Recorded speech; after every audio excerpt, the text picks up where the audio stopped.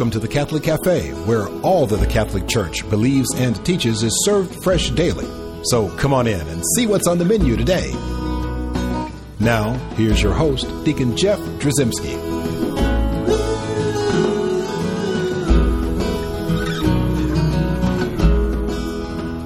Greetings and welcome to the Catholic Cafe. I'm Deacon Jeff, sitting in the luxurious corner booth of the Catholic Cafe, sitting here with Tom Dorian, sidekick. Yes, sir. You doing all right? I'm well, and you? I'm doing fantastic. I'm a little emotional today. You are? Yes, I'm a little emotional today. That's kind of weird, because you aren't like that. Here's the deal. I'm not like that all the time, but if you ask my family, they will tell you that I cry at the end of It's a Wonderful Life. Every time when they come in, with all that money and stuff, and they help George Bailey out, I cry, I get tears in my eyes. How can you not?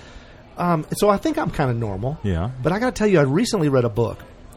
It's called Waiting For Eli, A Father's Journey from Fear to Faith. I read this book. That's why I'm in the mood for a beignet today. Oh, yeah, exactly right. Now it all makes sense. That's right. We're going to talk about Louisiana here in just a second. But I read this book, and I got to tell you, every other page, I felt tears. Great book. Welling up in my eyes. You're right.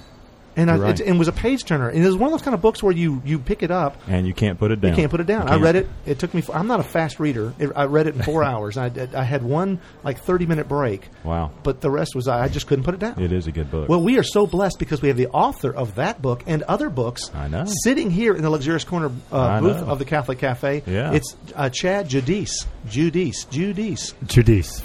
Yeah. Well, I'm not good at saying the French things. I like French fries here at the Catholic Cafe, but and beignets. If it's Polish, you're good at that. You're from down in Louisiana way, aren't you? I'm from Lafayette, Louisiana. Yeah, fantastic. Chad, I'll tell you what, it's such an honor to have you here and talk about this. I want all the folks at home to understand just how impactful this book was for me, but I think you've gotten so much feedback on this thing about how people have just been blown away just by reading this little short, simple book. Absolutely. I've had couples that were pregnant in troubled situations with a poor prenatal diagnosis like my wife and I. I've had people that are in prison. I've had men who had, focused too much on worldly things and forgot their responsibilities as fathers or as husbands or just as men. Read it and have a epiphany or an awakening.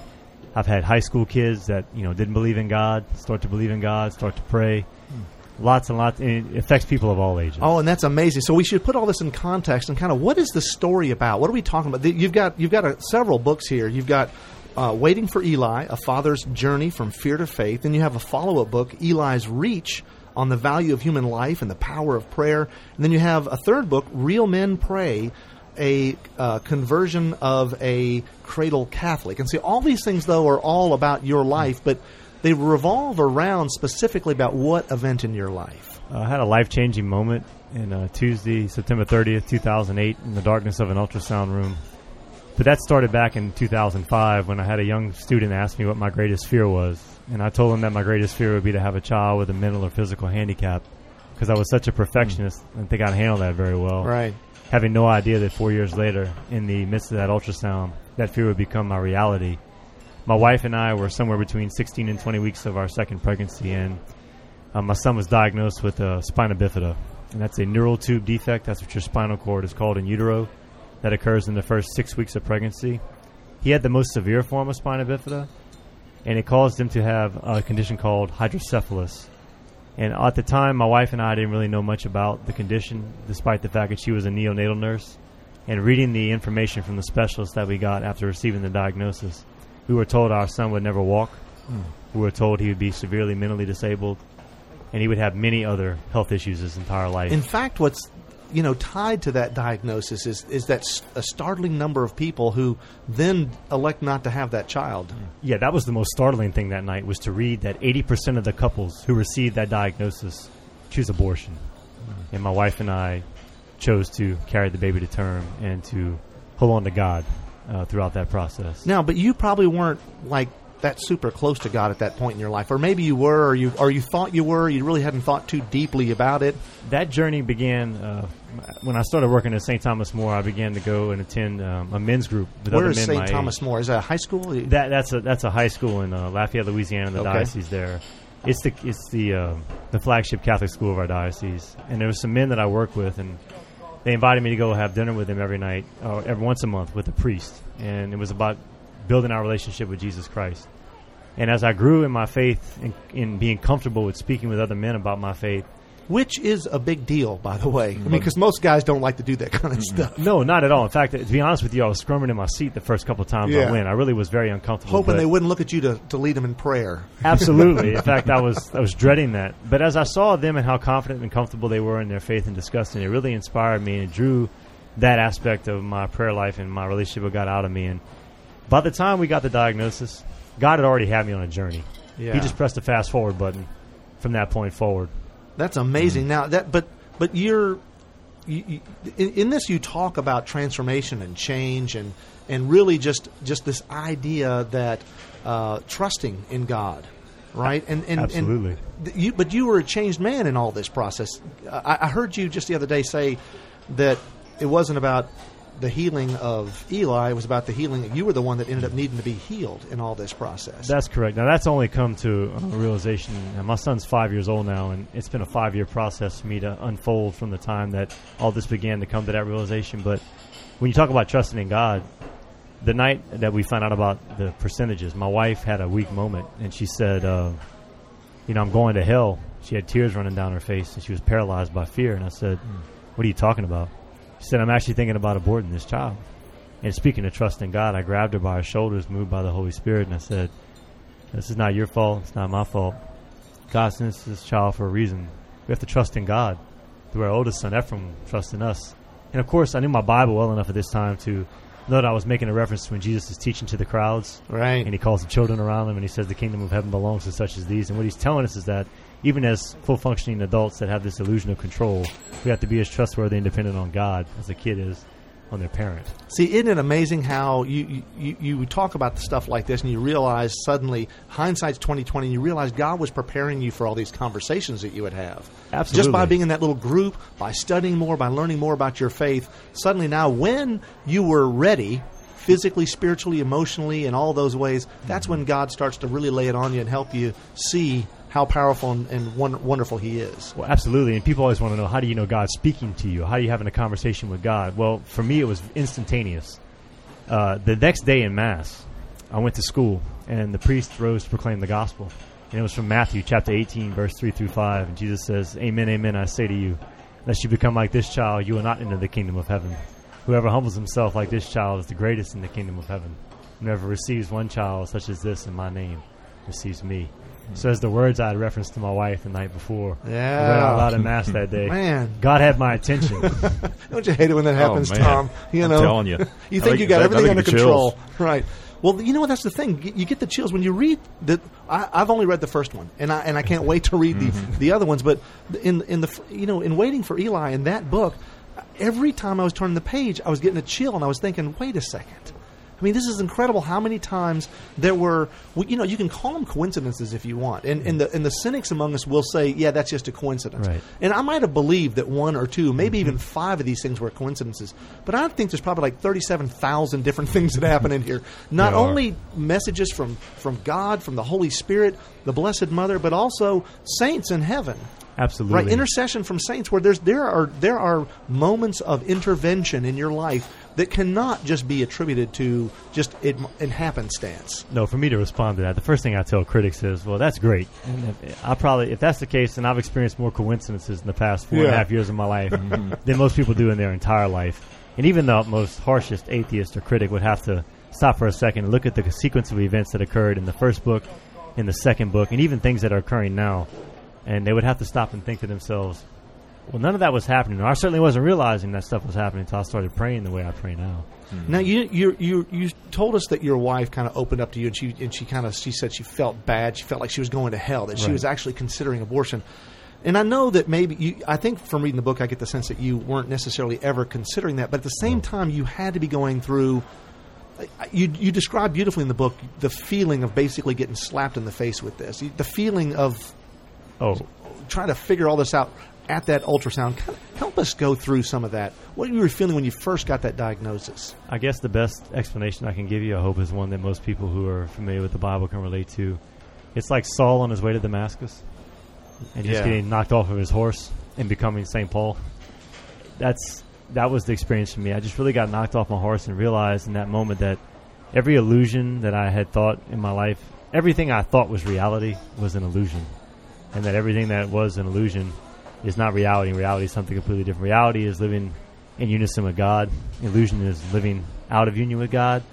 And in that moment, I realized that I'm not in control. God's in control, and I need to just give this to Him, because at that point in my life, I often tell people, have you ever been to a point where you've been brought to nothing? Yeah. In the midst of your nothingness, you find Him, and you realize you can either give up or you can hold on to what you've been taught to believe and embrace it in a way you never have before. Kind of like that woman who was bleeding, just wanted to reach out and touch the Christ. hemorrhaging woman.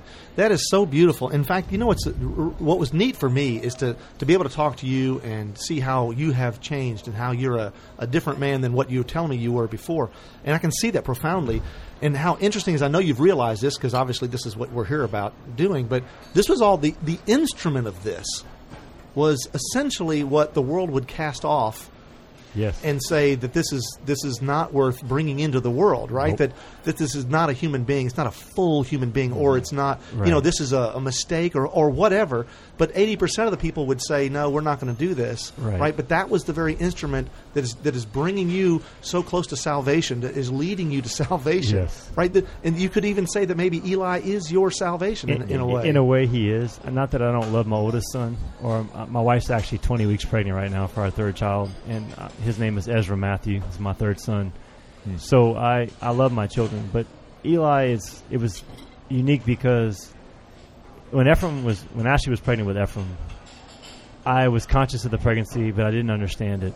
I didn't appreciate it. I didn't grasp the gift. Now, for a moment when Ephraim was born, I finally understood the idea of the love of God the Father, because I said, oh my God, I've never loved anything or anyone like I love this person. When I was holding him, I was like, now I get when people say God the Father loves you, how much He loves us. But that epiphany was very short-lived. And then, the world and selfishness kind of replaced it for a while. And I fell into that trap, and then I met those guys, and it started pulling it out of me. And then when Eli came, it was completely, I learned the idea of dying to self in a way that if I would not have learned it that way, I wouldn't have been transformed the way that I am. That's such a beautiful revelation and realization in your life, and it's done a lot of good things to you. Obviously, we're going to talk about some of those when we come back. Before we do that, I want to remind folks at home we have a great website, www.thecatholiccafe.com. Also, I would love for you to send me an email, tell me what's going on in your life. Send that to Deacon Jeff at thecatholiccafe.com. And with that, we'll be right back.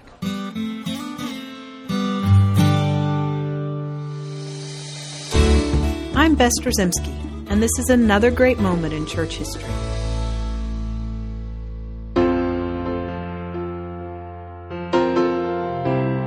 The world has long wrestled with belief in God, belief in a supreme and loving Creator who transcends all things, all spaces, and all time. And countless words of wisdom have been written through the ages by Catholic and non-Catholic thinkers alike about the meaning, importance, and construct of faith. American writer and poet Elizabeth York Case writes, "There is no unbelief. Whoever plants a seed beneath the sod and waits to see it push away the clod, he trusts in God." St. Thomas Aquinas, Doctor of the Church, writes, "To one who has faith, no explanation is necessary. To one without faith, no explanation is possible." If a man wishes to be sure of the road he treads on, St. John of the Cross tells us, he must close his eyes and walk in the dark. Faith, says Helen Keller, is the strength by which a shattered world shall emerge into the light. First Lady Eleanor Roosevelt writes, "He who loses money loses much. He who loses a friend loses much more. He who loses faith loses all." St. Augustine, early father of the Church, reminds us, "Faith is to believe what you do not see. The reward of this faith is to see what you believe." In St. Matthew's Gospel, Jesus himself speaks of the great power and promise of this gift of faith.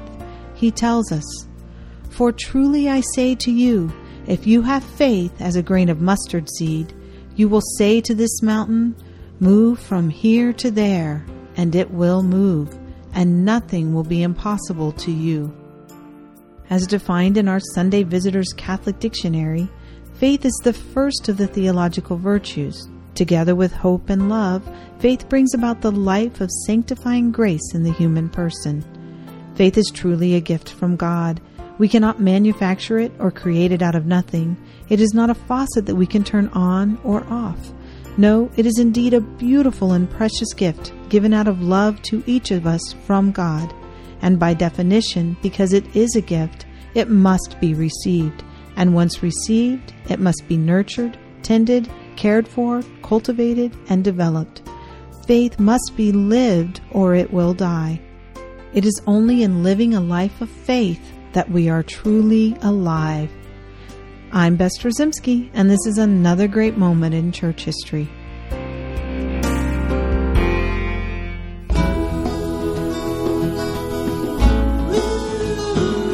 Welcome back to the Catholic Cafe. Here's Deacon Jeff.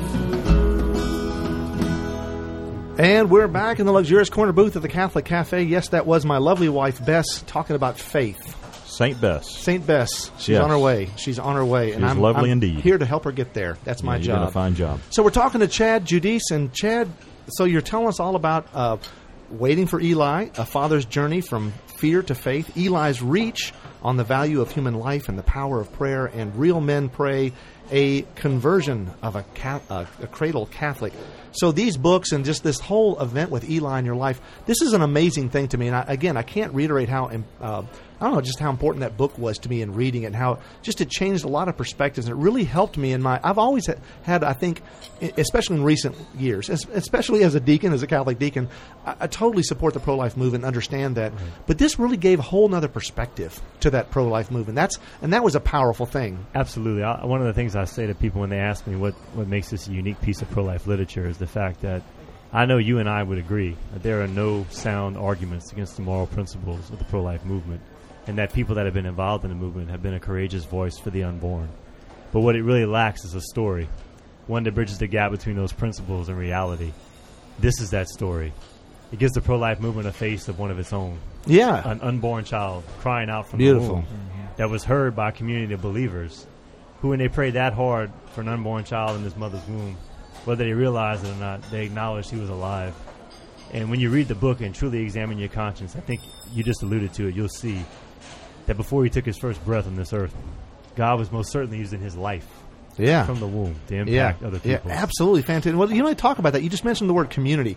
One of the other things that really struck me about this book that I was reading, Waiting for Eli, is that, this wasn't just a story about you and your wife, or you and Ephraim, your first child, right, and your wife, or you and Ephraim, your wife, and Eli. That there wasn't just like this little family affair. Oh, no. It was incredible how often this involved not only your high school teacher, so your classroom, right, your friends, the prayer group that you met with, other people who started coming into your life, your extended family, grandparents or parents on both sides, absolutely, right, in-laws and whatnot, and then, of course, like the entire school, the entire community. I was just blown away, and that's why I guess why I'm getting tears now thinking about all these people who were just involved in this what seemed to be a struggle at first, but then turned out to be this great blessing. Tell us about how this community got so involved in this, and how that made you feel that they were all wrapped up in this with you. Well, after the Mass, when the Gospel was read that I had alluded to the night before to my wife, my best friend, John Listy, at the school was the campus minister, and he came running up to me after Mass, and he said, "Could you hear us? We were singing so loud for you." And I said, "John, this is the Gospel today." So I told Ashley last night. He looked at me and looked at the kids and said, "Can I tell them?" I said, "Sure." So he ran up on top of the podium before they were dismissed to class, and he slammed his fist down. You could hear like 1,100 hearts and 1,100 eyes right at him. Complete silence. And he said, "I want 1,100 hearts right now to pray with me for a miracle for Chad and Ashley Judice and their unborn son." And moving forward from that point, the whole school kind of jumped in on it. And I went to a retreat. I asked young people to pray with me. I had moments in my classroom with a group of young men in one of my classes I didn't really want to break down in front of. Oh man! And you were. I'm interrupt just for 1 second because you mentioned you were getting ready to do a retreat. So you're getting ready to give a retreat or do a talk at a retreat. Yes. In the midst of all this diagnosis right, and all this stuff, what an amazing thing and the results of that were phenomenal in terms of like the reactions. Absolutely. I mean, I saw kids that are bombarded subconsciously by this culture that everything's about them, completely abandon that mentality and begin praying for an unborn child fervently, and really inspired my prayer life. And then another instance I have with my students was before we got the actual diagnosis, I went into the classroom when they initially were having trouble locating some things in the ultrasound, but weren't sure exactly what was wrong with my son. And I went into this classroom, and it was full of guys. And I said, if I cry in front of these guys, I'm going to lose them for the rest of the year. That's it. And, of course, God always has a funny way of doing things, like not the way you think they're going to happen. Right. And I said, guys, y'all pray with me. I said, something's wrong with my son. I don't know what it is. I don't know what your faith life is like, but right now it's all I got. And I was trying to start praying the Our Father, man, and I just lost it. The first time of the day, I just, waterworks, sobbing in front of anytime you say, God, don't let me break down. That's a bad combination. Let me warn you. You don't want to do that. And, man, I'm crying, and I'm trying to pray, and this little girl, little tiny girl, back of the room, starts to say the Our Father. And these men, these little young men, they had apathetically prayed every day with me, mumbling. Man, they started praying the Our Father harder than I'd ever heard any kid ever pray before. And how St. Paul writes in the second letter to Corinthians chapter 12 about his vulnerability and how in his weakness he's strong, and how God tells him when he asks him to take that burden away from him that his grace is sufficient for him. Amen. Man, I'm sitting in there in the classroom, and I'm realizing at that moment, looking back on, like you said earlier, 2020 hindsight, that I was so vulnerable in that moment that they couldn't help but see Jesus. And I just saw Jesus totally in them when they began praying that way. And, I mean, I think I could teach another 20 years, and I'd never have another moment like that one in the classroom. Now, see, those are moments where you realize just how incredibly easy it is at that point to trust in God. And that's the gift that we have in community, isn't it? Absolutely. And to recognize His presence right there in the moment, in the midst of prayer, that you don't have to wait a day or two for an answer. You're getting it right there in that moment. I mean, I knew God was there. Wherever two or more are gathered in my name, there am I in the midst of them. There it is. I mean, again, we keep going back to Scripture.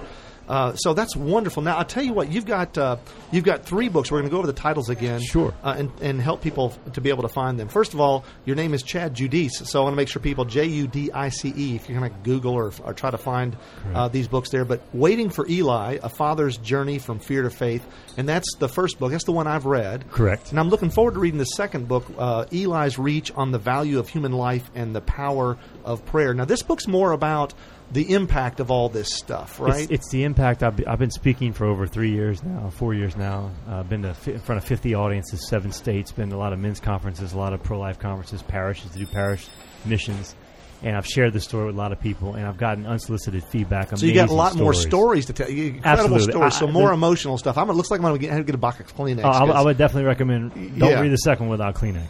And then this third book is Real Men Pray: A Conversion of a Cradle Catholic, and this is really about sort of like where you came from. Yes, a lot of people think I've always been this way, and I want to show them that every saint has a past, every sinner has a future, or every sinner has a past, and every saint has a future, and that. No matter where you are right now, God's going to meet you where you're at. And really, I'm not even putting myself on the same pedestal as St. Augustine, but it's my confessions, if that makes any kind of sense. Oh, yeah. Absolutely. Wonderful. So those 3 books, you can get those on Amazon.com. And what's cool is there you can get the hardback if you'd like holding that book. Mm-hmm. But then there's also ebook versions of those things available. Correct, on Amazon.com. Right. But then also another place to go is waitingforeli.com. Is that your website? It is. And you can go there and get a signed copy of both hardbacks mailed directly to your home by my publisher. And it says, order here. You click on the link and you can get a book from my publisher there. So now tell me, Chad, what do you got going on right now? Obviously, you are, sort of waking up to this whole ministry thing now, because here's the ordinary guy, the average, what you called yourself before, a cafeteria Catholic, right? Yep. Yes, sir. With all this stuff going on, and you're a high school teacher and have been, but things are changing for you, and they're changing fast. What are you doing now? Well, I'm actually just made a huge life decision. I'm walking away from education at the end of this school year. And I'm going to begin traveling the country full-time, sharing this story. Received several signs very similar to the things I wrote about in my book from people who had no idea what I was asking God when I was discerning, telling me that it was the path I need to take. I want to continue writing. I have a outline in the works right now for a 3rd book in the trilogy with Eli that's currently writing itself, and I'm recording those things as they go along. I'm going to call that one Walking with Eli.